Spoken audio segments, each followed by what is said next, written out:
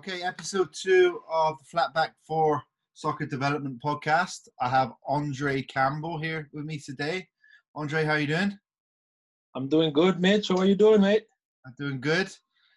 So, Andrae, you have multitude of soccer experiences. Last episode, I had a friend of mine from South Africa called Costa Scoliaris, and he talked me through his background and the way they see soccer in South Africa. And you being Jamaican, I'd love to know, what the background was for you. So fire away. So good. So I mean, like any young kid who's involved or like the game, I started out as a young kid just, watching the game on TV because in Jamaica we're a really big soccer country. So pretty much it's most kids in Jamaica is either soccer, track and field, or cricket. So it's not like in America where you have a whole ton of, different. So those are pretty much the three basic sports that most kids try to get involved with in Jamaica. And I mean, I was no different. I mean, my family, in terms of my dad and mom or anyone in my family that I know, none of them played. So I don't know where my love and passion came from for the game. But I was like any other kid in Jamaica growing up playing on the streets. That's how it pretty much all started for me. Awesome. And then I remember when the burning sensation, that burning passion for the game came about, and that was in 1998 when Jamaica qualified for their first and only World Cup. And to be honest, Mitch, like I was just at that time I think I was around 9, 10 year old thereabouts, and just to see what a nation qualifying for the World Cup does for the country, because at that time there was a lot of crime and violence and stuff like that. And when we qualified for the World Cup, mate, I'm telling you, the entire country changed. Like you were like, wait, I thought there was violence and crime going on. Why is everybody rallying around, join hands with each other, celebrating the country's achievement? And as a young kid, I remember looking at myself, I looked at my mom and I said, look, if this little thing can create that much change amongst people, this is what I want to do. And from then on, I just went after it every day. Just everything mainly for me started out in the streets. Just playing with my friends, barefooted in the streets, 6, 7 hours straight. We didn't care. We didn't care about food. So pretty much that's how it all started out for me. That's awesome. And then, so where did that lead you, if you don't mind? Just a quick summary of the soccer career you've had. I mean, to keep it brief, because I was so into the game, as I said, every single day I was, chipping away. I was doing something every day that would, help me to be better.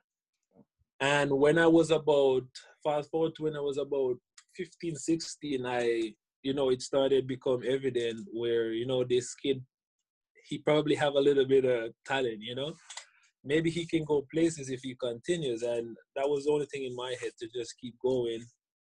At 16-year-old, I made my debut in the Premier League back home in Jamaica for a team. My first club in the top team club on the island, like maybe one of the teams that's playing in the Premier League, pretty much. I was 15 when I joined them, and then at 16 I made my debut in the Premier League back home. What club was that? That club was called Rivoli United, right? And then I spent 1.5, maybe 2 years there, and then I was transferred to one of the top teams in the country, Portmore United, where I spent 5 years. Then my 6th year, when I left, I went to a team called Waterhouse. So I played with 3 clubs in Jamaica: Rivoli United, Portmore United, and Waterhouse. And after, I spent maybe 9 months at Waterhouse, and that's when my break came with the opportunity to play in Norway. I was 21 at the time. And from Norway, I came to America. I played here 5 years for various clubs. And of course, the national team, U20, U23, and the seniors. Nice.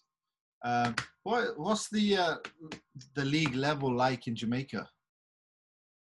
Wow.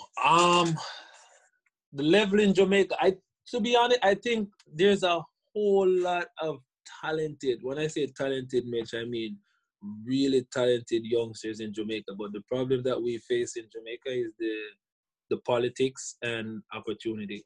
And no matter how good you are, if you don't get opportunities to show that, it's pretty much done. So the level in Jamaica, it's a high level, fast pace, physical. Like I tell people all the time, if you can play in Jamaica, you should be able to play anywhere else in the world because, most of the world has, the stigma and us that we're so fast and we're so athletic and all of that. So can you imagine a game with 22 athletic players? Yeah, that would be energy, fast pace, Ender's nightmare. Yeah, man. It's a really good place. It's a really good place to kickstart your journey because it's not all fancy and everything. Those type of environments teach you to work for everything you want. You know what I mean? Yeah. Awesome. And it keeps you honest.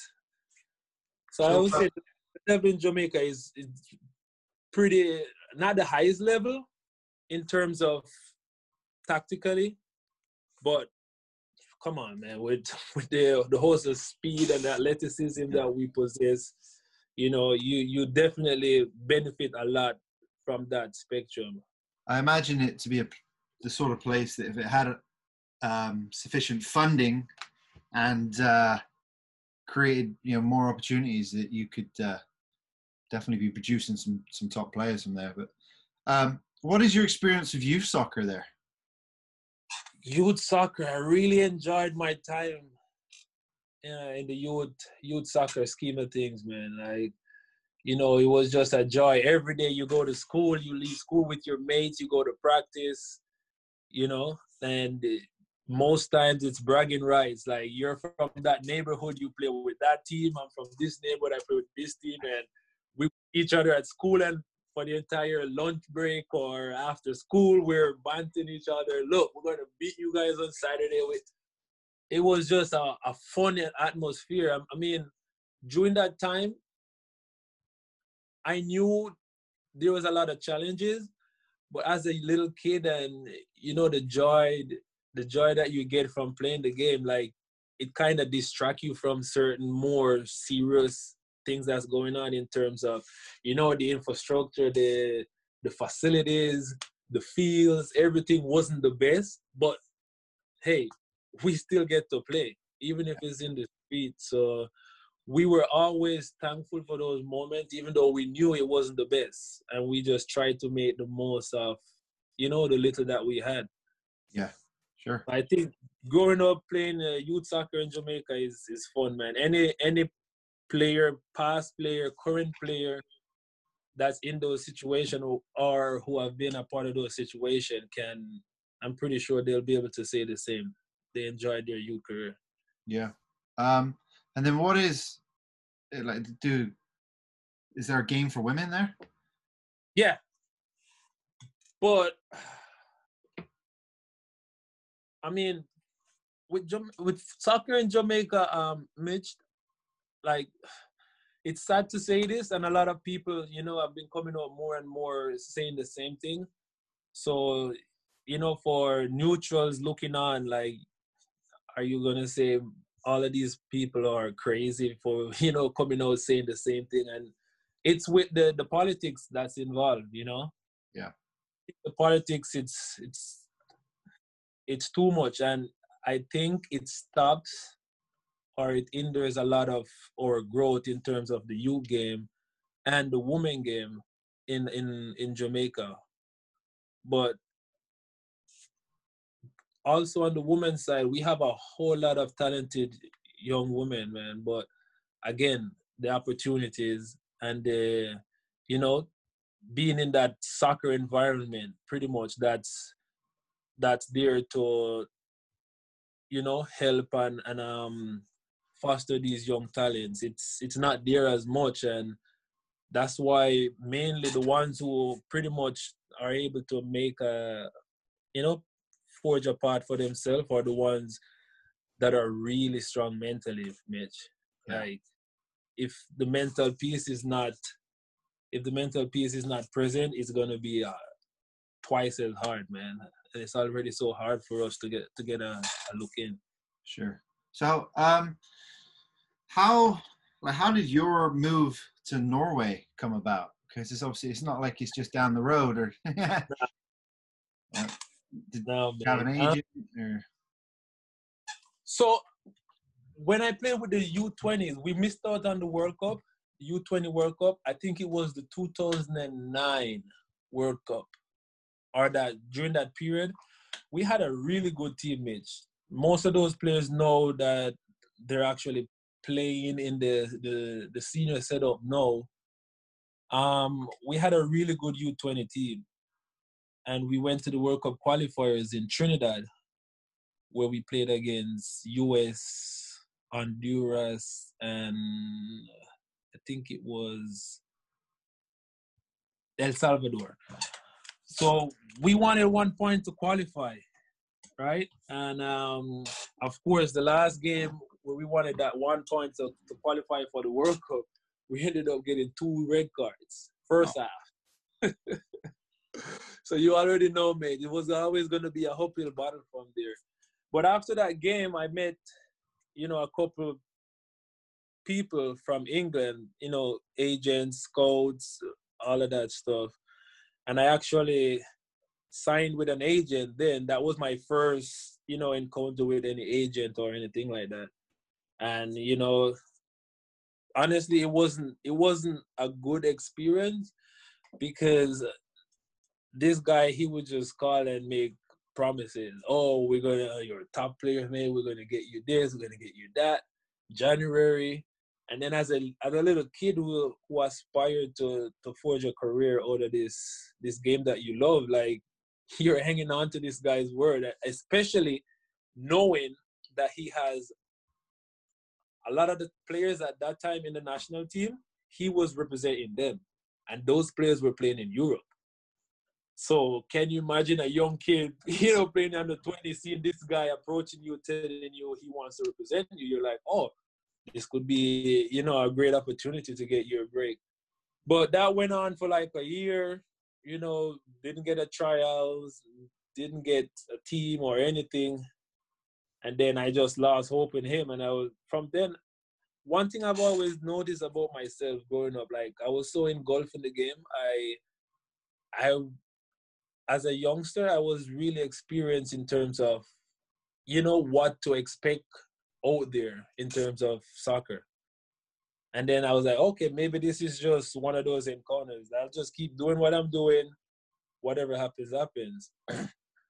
But my break didn't come until after the U20. So immediately after the U20 qualifiers, I got called up in the senior team when John Barnes was the coach. Oh, okay. John Barnes was the coach who gave me my first 2 cap with the senior men's national team. I remember it like it was yesterday. Immediately after the tournament in Trinidad, while we were in the airport, waiting for a flight, our coach came over and like, oh, 3 players from the U20 team got called up into the senior national team. Mate, when he called my name, I was like, no way. That's awesome. I'm going to, because most of the players, even some of the players who qualified to the World Cup was still playing in the national team at this point. Yeah. So remember, these guys are national heroes, bro. Yeah. First, we find for a World Cup, and Andrae Campbell is going to be training and being in the same environment with these guys. Wow. So yeah, when I went there, of course, as any youngster being called up in a senior team, you're kind of shy. You're kind of, like, geez, that's Ricardo Gardner. Like, this guy is my idol. And he's right here. You know what I mean? And you watch these guys, you watch the little things that they do that, sets them apart. how they carry themselves, you know, their training habits, little things like that. You know what I mean? And then for me, it was just such a joyful moment. And of course, I made use of that opportunity because, you know, those opportunities doesn't come, you know, often. You know what I mean? So yeah, John Barnes was responsible for giving me my first 2 caps for the national team. And yeah. That's awesome. So what was, I'm a Liverpool fan, so obviously John Barnes is in Liverpool folklore, really. And what Uh, what was he like as a person? Mate, when John Barnes got elected to be your national team coach, I was like, what? John Barnes? I mean, I didn't know that much of him, but then you start hearing the older guys in the soccer community talk about this guy.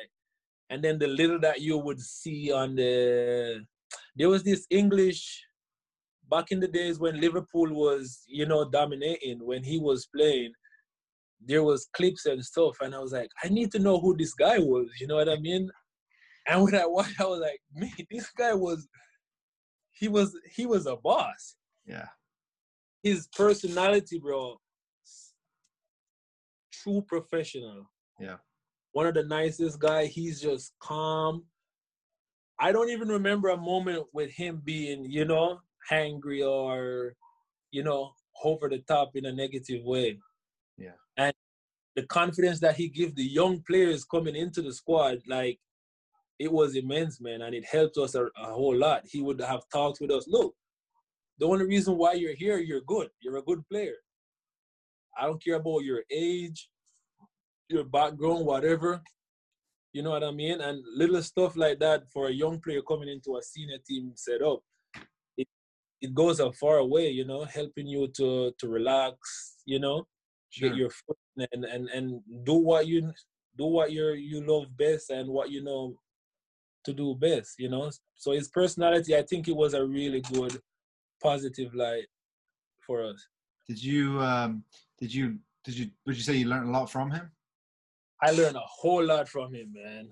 Like in the video sessions leading up to games and stuff like that. You know, I mean, my first cap, I started and I remember, I think they probably, because the coaching staff, you know, as a young, I was gonna start that game. My debut, I started against 80 in Florida, and you know, as a young player, coaches, the staff, everybody, like every 2 minutes they come, remember this, remember that, just relax, do your thing.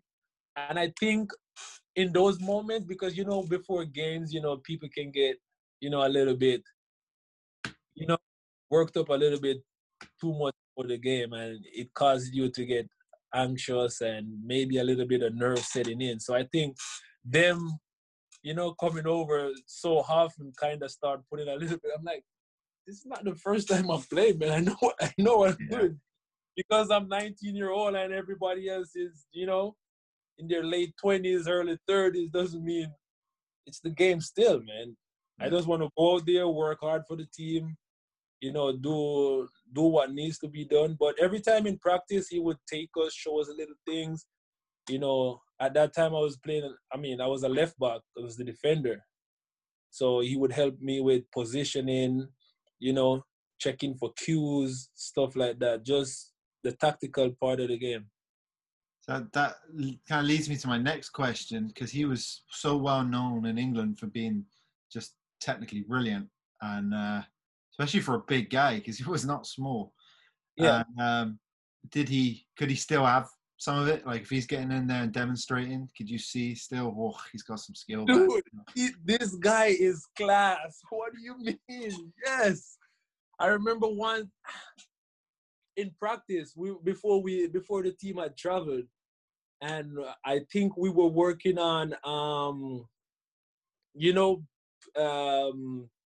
finding space so wide and getting crosses into the box and stuff like that, you know. And on the left side, and of course I'm a lefty and he was a lefty too. So there was this build-up play on the left-hand side of the pitch, and he jumped in, and the guy just made it look effortless. I'm like, this guy, man, why is he showing us up like that? And after the practice, I remember we were in the team bus going back to the hotel, and that was all that's on everybody's lips, man. Dude, did you see that series of play that he jumped? I'm like, how is he so good?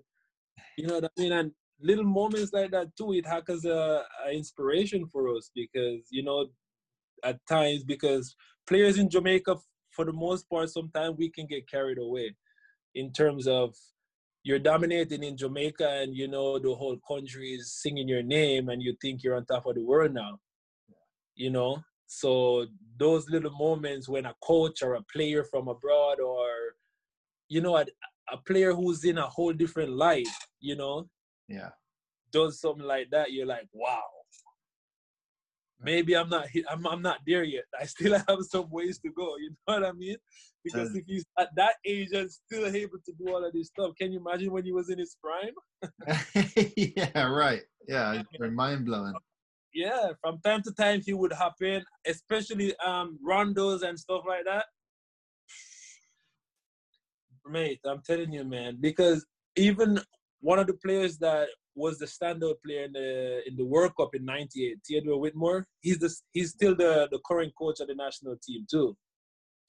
Mate, when you go to practice and you kick around with those guys, man, like those guys will embarrass you, man. As old as they are, mates. They have it, and it's like it doesn't leave him. Yeah. You know what I mean? Yeah, that's awesome. Well, so what was it like? Just tell everyone what it was like being called up to the national team for the first time, because obviously you did it at a youth level first. Was it under 20? Yeah. Was that your first? Yeah. So I tried out for the youth. Well, what was it? I remember getting called to the U17 camp, but what had happened was I was a few months too old. So if we had gone through qualifications and everything, and we would qualify, I would turn 18 before, you know what I mean? So yeah. That's how I got bumped up to the U20s, because I played with the U20s when I was 16, 17. Yeah. So that's when they pushed me up and I did well, and I was a part of the team that World Cup qualifying here, but I didn't play much because I was, you know, one of the youngest players on the team. And I mean, during those years, I learned a lot. And then the second turnaround for the next round of U20s, I was one of the senior players because I played in the previous bunch, you know. Yeah. But the national team, man, when I got called, as I said that day when we were in the airport going back home to Jamaica, and the coach told me, man, like when I went home, honestly, Mitch, I cried, man, because as a kid, I always tell myself I'm going to play with the national team. Yeah. But it's one of those things, you say it and you believe you're good enough. If you keep working hard, you'll be able to achieve that someday. Yeah. But when it actually happened in front of you, man, like you're like, wow, I can't believe I actually did it. Yeah. You know? So it was a really proud moment for me, man, and my family, my friends. But then I think as it went on, like that passion, that love, if I'm gonna be honest, I think it kind of dwelled in a little bit in terms of it kind of left me because of the state of how the national team was being run. Oh, okay. Yeah, man. So you're a little kid, you know, aspiring to play with the national team, but you don't know what's going on in the current setup. Sure. You're just on the outside looking in, and you know, you would go to the stadium, you would watch a game, you would see how happy and how people are whenever the team wins, whenever they lose, you would see they share their, you know, frustrations, this and that. So you know it meant a lot to people. Yeah. You know what I mean? But then when you get into the system and you really see how the system works, Like it kind of changed you somewhat, you know. So Yeah. you leave from being so hyped up, so overwhelmed that you're really about to play with your national team and then fast forward when you get the experience of how the team is run, how the whole setup is, you're like, this is not what I thought it would be. You know what I Right. mean? Just and one the only thing, I don't want to dig too much into it, but I'll just leave it as too much politics in the game. Yeah. Too much. Too much politics. Yeah. But regardless of all those type of experiences I had, like sometimes in life you have to take the bad with the good, man. I mean, some would say that's the balance, you know? Sure. It's not all, nice and pretty all the time. Sometimes you're gonna have to roll your sleeve up and know that, hey, you just gotta grind it out, you know? If you Yeah. really believe in yourself and you believe, that you can really forge a career out of this, there's gonna be obstacles for sure. Yeah. There's no two ways about that. And my biggest obstacle, speaking about obstacles, my biggest obstacles was when I broke my leg in 2010. 10 months out of the game. That was by far the most devastating moment of my career. But at the same time, it was the defining moment of my career, if that makes sense. Explain more on that. Why I say that, in 2010, I was playing in the Premier League with Como United, one of the top teams in Jamaica.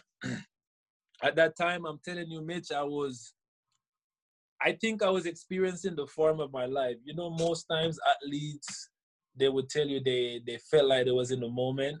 Yeah. You know what I mean? Like you're in the flow, man. Like you can't do anything wrong. Yeah. That was me. I was playing with the U21 for my club, and I was also playing in the senior team. I would play on a Wednesday, Friday, Sunday every week. Fridays with the U21, Wednesdays with the seniors. Sometime when we have a midweek game, and Sundays. But the coaching staff was worried that I was probably getting burned out, so they decided to rest me for one game. But that game that they decided to rest me for was a rivalry game. And mate, I'm telling you, rivalry games in Jamaica, it's like Boca Junior, River Plate, Barcelona. I'm serious, mate. So we're playing against this team, Umber Lion. They call Umber Lions. Tough game, man. And I was on the bench that game, and the game was so heated. I looked over and I told my teammate, bro, if I don't play today, I wouldn't be upset at all. You see what's going on out there? Yeah. Tackles from left to right, mate. And second half started, we were under a little bit of pressure. Coach came over, Andrae warm. Mitch, I literally got up. I ran maybe 10 yards. And on my way coming back, he was like, oh, let's go, let's go. So I'm not even warmed properly, bro. I'm like, jeez. Anyways, long story short, I got ready, and within less than a minute after I went on the pitch, I remember it so vivid. I went on the pitch. I ran straight to my teammate. It was a throw-in for us. I went straight to my teammate to receive the throw-in. He threw the ball to me. I took a touch, and right when I was about to cross the ball, man, I looked across and I saw this guy already in that tackle position, sliding tackle position, coming in hard. The only thing I could think about, just jump. And when I jumped, he tackled the ball, but the follow-through came through and hit my leg in the ear. And you know when you break a piece of stick, you Yeah. hear that sound? Oh, I yeah. heard what I'm like, that's his cleat on my shin pads. Because at this moment, I'm not feeling anything. Sure. So, playing it out, I fell. And then I heard the crowd, the stadium start chattering. Did you hear that? That leg is broken, blah, blah, blah. I'm like, what are these guys talking about? You know what I mean? Yeah. So I'm like, so when I got up to start walking now, I'm like, oh, wow. I felt, half of my leg going one way, half going the other way. I'm like, whoa, no way. And then I sat down. My teammates come in trying to get me up. I'm like, no, mate, I'm badly hurt. I think my foot is broken. You know what I mean? And long story short, it was broken. I went to the hospital, but the doctor said I was this close to getting a surgery because the only thing that saved me was a clean break and the bone was able to heal on its own, but I would have to be in a cast. Yeah. So I ended up being in a cast. As I said, long story short, I ended up being out for 10 months. I had to learn how to walk again. The whole works, mate. Gym every day. Yeah. And it was after this moment that my breakthrough came. So that's why I'm a firm believer in, you got to weather the storm, man, because on the other side of that storm, it's that bright sunny day that you've been waiting for. All that work you've been putting in from day one, Yeah. it's going to come. Yeah. Oh. Hey, so just going back to the national team chat as well. Like, Yeah. so you talked about some of the big players that were part of the setup. When you went to your first camp there for the national team, what players did you get to encounter? You said Ricardo Gardner. Yes, man. You probably know Ricardo Gardner. He spent like 11, 12 years in Bolton. Yeah. Bolton, yeah, I remember him. Yeah. Yeah. Yeah. So growing up as a kid, he was my idol in the Jamaicas. He's the same position as you, right? Same position too, because when he was getting older, getting closer to the end of his career, when I was in the national team, a lot of people kept saying I was going to be the next Ricardo Gardner because at the time I had dreads like him. I played the same position, everything. So everyone was like, oh, he's going to be the next, Ricardo Gardner. And as I said, man, the politics sets in and it got so bad to the point where, the media back home, at this point I was playing in Norway. And they kept asking the national team call, why are you not a part of the national team? But I just leave it at it's just politics because I don't really want to get too deep in why I didn't play have a longer career in the senior setup. There was a reason for sure. And with personnel from the national team, as I said, I really don't want to go too deep in that convo, but I just leave it as too much politics. But yeah, Ricardo Gardner, Ian Goodison, so much of those top players, man, who literally brought the team to the World Cup. Yeah. You know what I mean? And to be rubbing shoulders. Marlon King at that time, a lot of those, that was that same era when Marlon King and those English players were starting to, come into the national setup. But my favorites were always Ricardo Gardner and Ian Goodison. Yeah, that's pretty cool though. So Marlon King was a good striker though. Yeah, he was good, man. Powerful, wasn't he? He was good. He was good, man. He came in the national team and this guy would score goals for fun, man. You can't give him a sniff of that goal, Yeah. And just to be around these guys, man, it was, as a youngster, it was immense for me, Yeah. So you're still playing though, right? But you're playing indoor, is it now? So yeah, I was playing with Ontario Fury, but I got injured last year, and for this past season, I wasn't a part of. I mean, I still have a contract, but I was injured, so I was, on the sideline for most of the time. But when we go back playing and stuff, because I'm still young, and a lot of people keep asking, why did you retire so early? But it's just a thing as, at some point, if you leave a cup under the faucet, at some point it's going to run over. And it was the injustice to us players, especially the players from the Caribbean. And as I said, man, it's too much politics, man. And I came abroad. I went abroad. I came in America, and I was still facing it. So I was like, you know what? Maybe it's time to, maybe step back and start focusing on what I want to do after my playing days. You know what I mean? Yeah, and you're coaching now as well, right? Yeah. So yes, I'm involved in coaching as we speak full time. So I do. So I have my own private and group session and group training sessions. I have my own company where I do my own sessions, and in addition to that, I coach boys '08 team. So the team is called Ochiki FC. So both me and my friend, we started that club. And how's that going?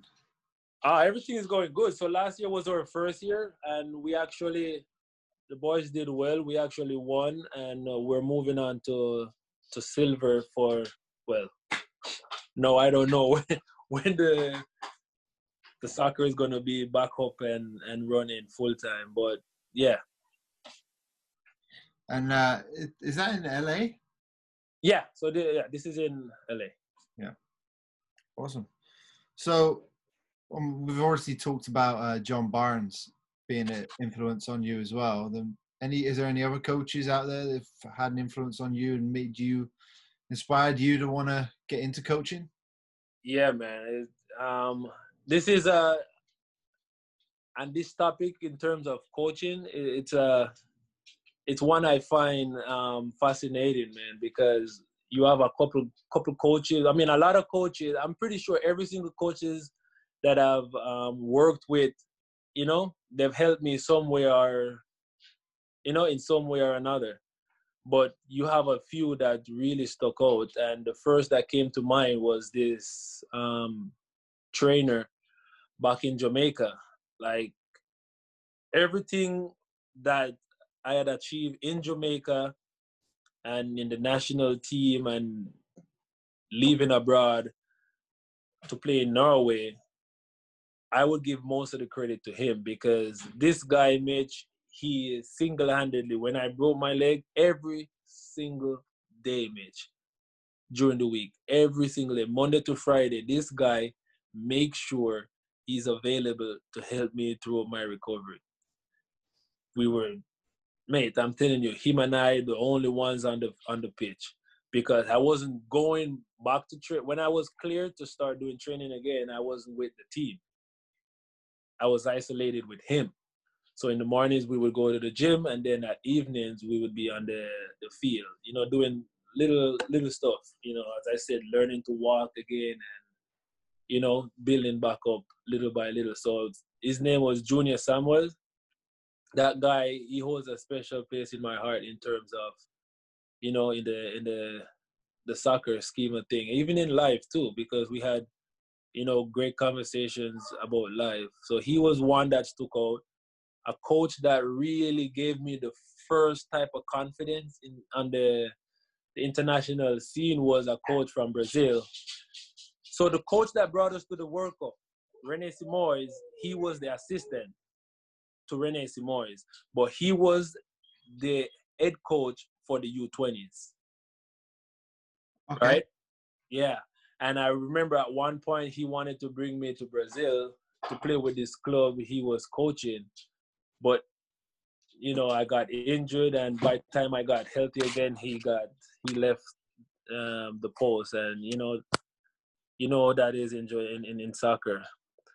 Other coaches are Altiman Butler. He was a legend in the Jamaican national team setup as well. One of the first players in Jamaica history to play abroad.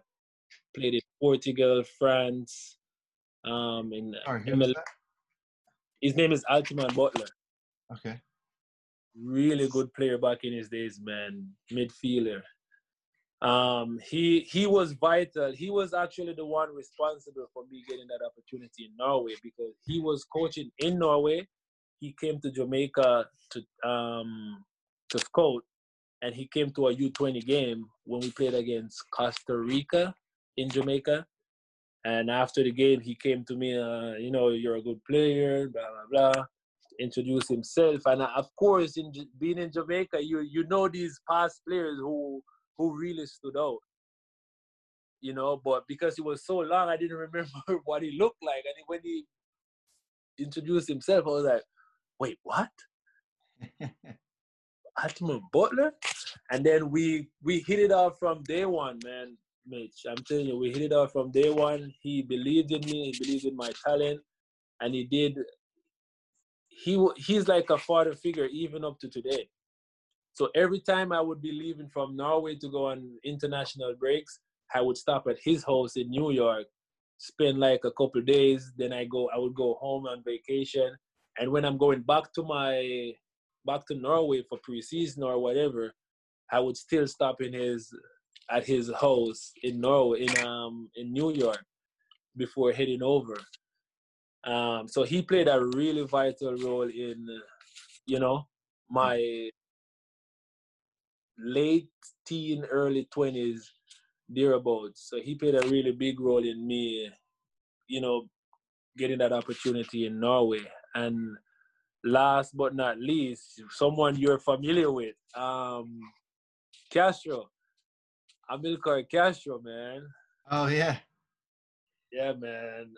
I met Castro at the license course that we were a part of, and he came back to LA. We linked up, and we keep close contact. And to me, we have similar ideas in terms of how we want to go about youth development.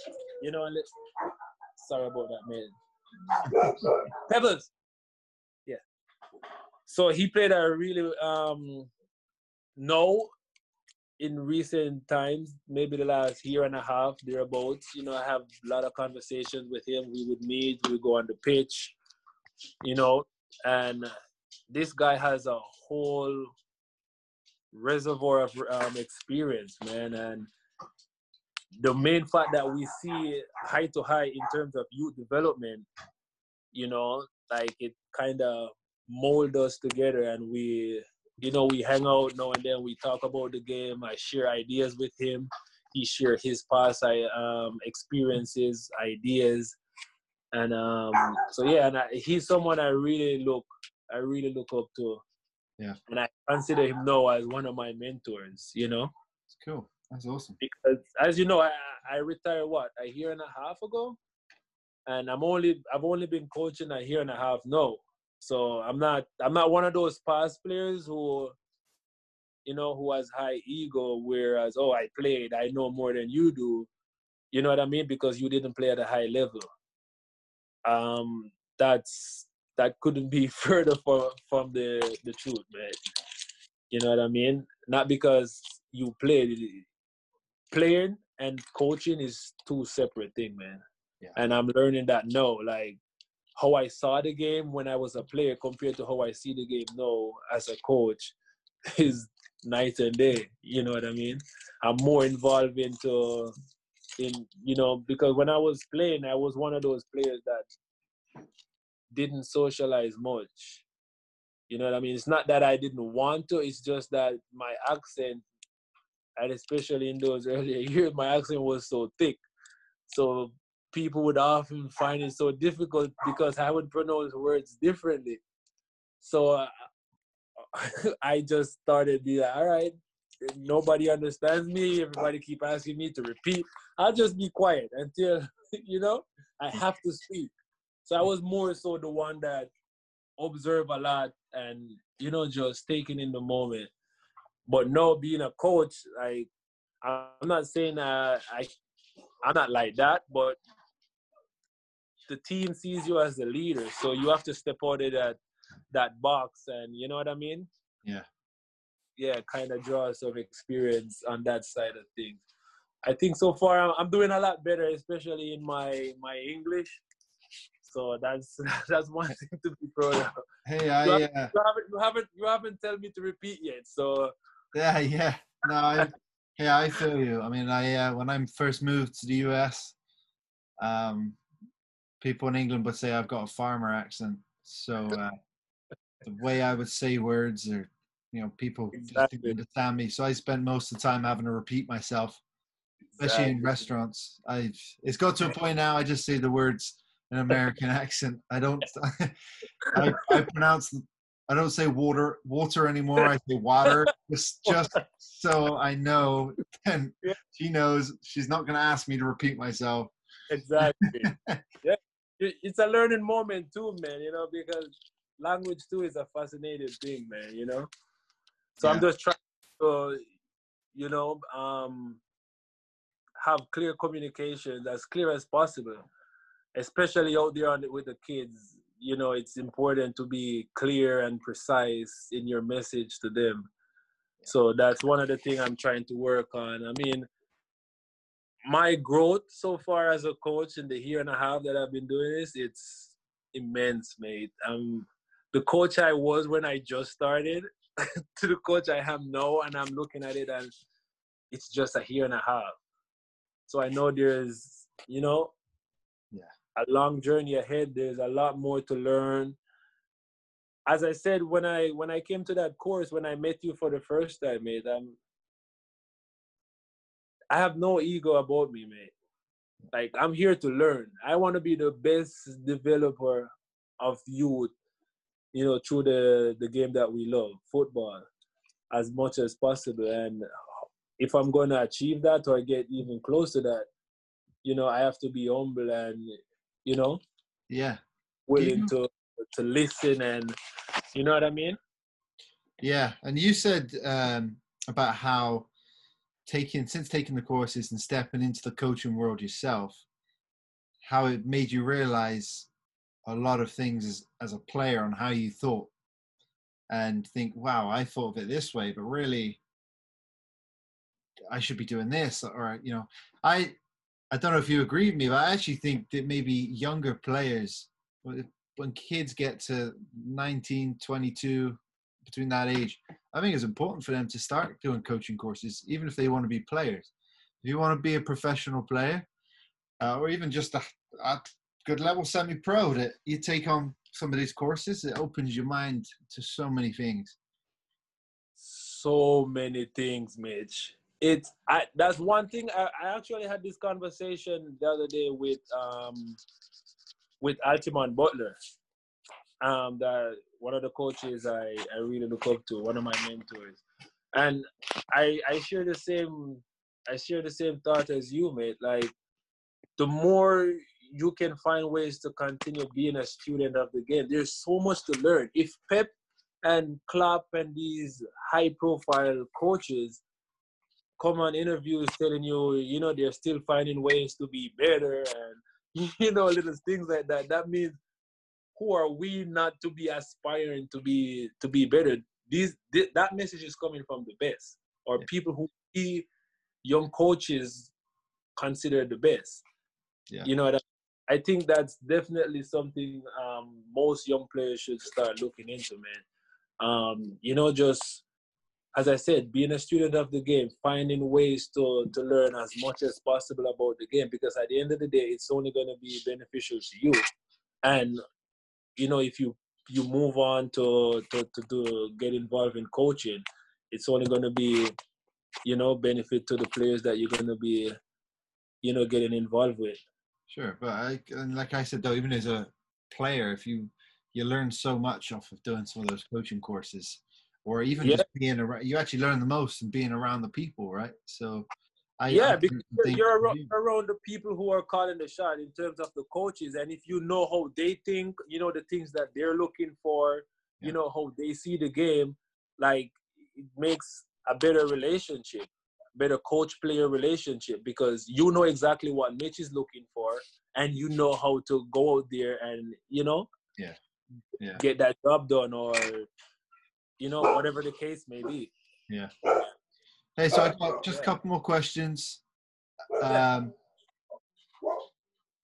if you had the power to change football in America, in Jamaica, sorry, what would you do?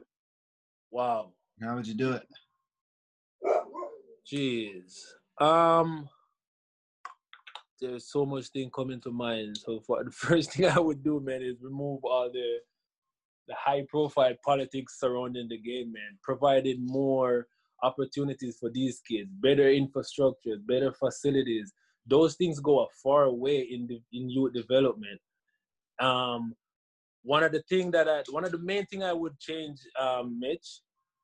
I don't know if you notice how my whole demeanor changed when after you asked this question, because it means a lot, man. And provide more opportunities for the young players that's there, you know. Yeah, that's definitely the main thing. Like facilities, if you go to Jamaica and you see some of the facilities, like kids going to practice, they don't even have water, they don't even have a proper soccer cleat. Yeah, Barefoot players coming in sneakers, or because that's what they have, and this is their way out. yeah, You know what I mean? So how can the hierarchies provide a pathway for these kids? One of the next thing that I don't think we do very well in Jamaica is continuity. So you would have a U15 team in Spain or England, wherever else in the world. There's some form of continuity. Even if that team was a talented bunch, you try to keep those players as much as possible. yeah. In Jamaica, it's the opposite, mate.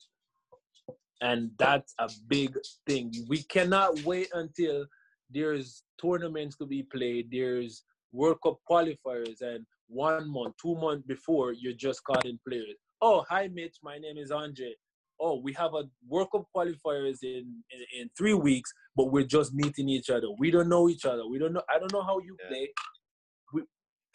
So little things like that, man. Continuity, better infrastructure for the youth development. Like how much of that we have in Jamaica and are being successful at it. I'm telling you, the players who make it out in Jamaica, they make it out because of one main attribute that they possess is mental aspect. If you're not strong mentally, mate, it's gonna be 3 times a uphill battle for you. Yeah. So a couple things, remove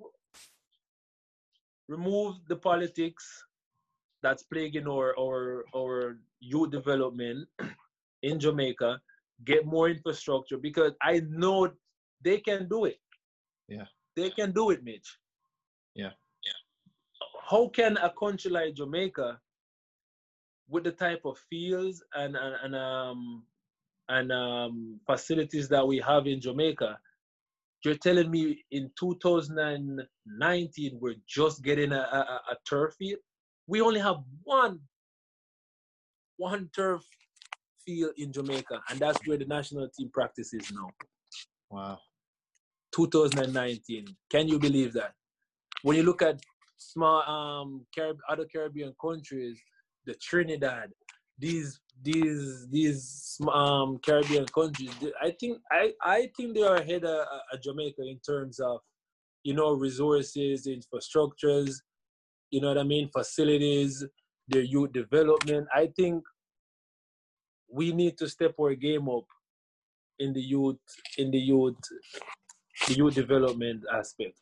Yeah. Big time. If we're gonna keep producing, you look at players like Leon Bailey and those kids. Where are those kids coming from? We have the talent back home, mate, that can, you know, make some noise on the world stage. But if we don't do it properly, how are we ever gonna get to that type of level? Yeah. You know what I mean? Instead of pushing out 1 or 2 really high level talent every 5 years, we can be doing that every year. Yeah. But it's not going to be done until the guys who are in these positions start doing the right thing. That's what it comes down to. Yeah, well, actually, Leon Bailey was a player I actually kind of forgot about, because obviously plays in Germany. I actually watched him on TV last week, and he's definitely a player to watch. But man. What players? Oh, sorry, go on. No, I was just gonna expand on that. Players like that, I remember seeing Leon Bailey when I was about to leave to go to Norway, Leon Bailey, so Altimon Butler, he was trying to get Leon Bailey to go in Norway to get a couple tryouts too. So both him and I went to watch a couple games with him. And mate, he played with the U. So this is an 11-year-old kid at the time. He was about 11 or 12-year-old at the time. He was playing with the U15. The first game he played with the U15. Mate, he's so little, but he was like a little Messi. So I'm like, 11-year-old playing with U15 and he's having this impact on the game. Mate, that was nothing. After that game, the U17 game was about to start. He started with the U17 and it was the exact same thing. He scored, I think, like 4 goals in the U15 games, and then he scored maybe, I think it was a hat-trick in the U17 game. And did you see him play? I looked at Butler and I told him, he's going to be special. Oh, so you actually got to watch him then when he was a kid? Yeah, I known him when he was a kid playing, growing up, and everybody, the moment you see him, you only needed to watch him for like a minute, and you could tell that this was a special talent. Nice. You know, and to see where he's been, you know, he continued to work hard and, you know, keep motivating himself to be better and better. And now he's amongst, you know, the top 20 players under 21 to look out for. Yeah. A little kid in Jamaica, can you imagine? Yeah, there's a good chance he could yeah, man. Help drive Jamaica onto different things. And exactly. And what that just what Ricardo Gardner and those players did for me when I was growing up in terms of inspiring, that's what he's doing to the generation in Jamaica now. You go to Jamaica, that's all they talk about, Leon Bailey. That's awesome. All of them want to be like Leon Bailey. So what players have inspired you then?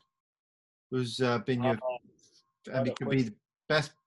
I would like to know best player you played with, but also... And, you know, again, players that have just inspired you generally. Wow. Best player I played with, jeez. I think I'll start. Fellas. Sorry about that, man. I think I want to start with the best players I think I played with. I would say for sure, man, it was Carlos Vela, Dos Santos, and Chicharito. That Mexico U20 team, we played against Mexico in Mexico, World Cup qualifiers. And at this time, Dos Santos was still playing with Barcelona. So he was playing with Barcelona. Mate, he was out of this world, man. And that game, I was like, look, forget it, man. Forget it. And to the point where it was so embarrassing. Some of my teammates, we tried to hack him down, man. And they had to take him off to protect him. This guy was just having a showboat on a World Cup qualifier, man. And Carlos Vela. Wow. That was a big eye-opener for me, man, because at this point, that was when I played with the U20s, my first time. And I was on the bench. We were there watching these guys, and I'm on the bench looking at this guy. I'm like, yo, this guy is out of this world. And I even thought he was going to go on to bigger and better things during his time in Barcelona, but you know how soccer is, man. Nothing is promised. Players I played with. Best player, wow. Played with some really good players, man. For sure, Ricardo Gardner, national team. There's this player, man. It's crazy. There's this there's this player I played with in Jamaica when I was playing with Waterhouse. I'm telling you, mate, there's so much talented players in Jamaica. It's just that these players doesn't get the opportunities to show what they can do on the world stage. There's this player called Vincent Earl. We call him Maestro. out of this world, mate. Like, you talk about a perfect midfielder, mate. He has everything.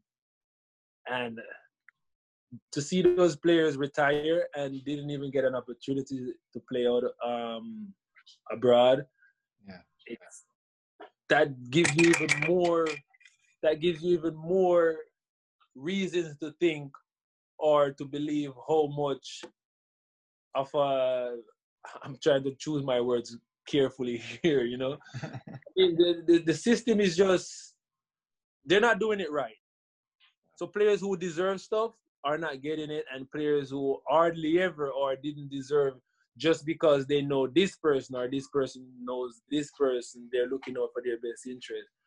So a couple players in Jamaica that I played with, I thought were at high level, but you know, the world didn't get to know these players. And there was one other player, it was a Swiss player I played with in Orange County Blues when I was playing in the USL in America. I get Didier Cretinan, man. This guy, he reminded me of Kaka when Kaka played. He was that type of a player.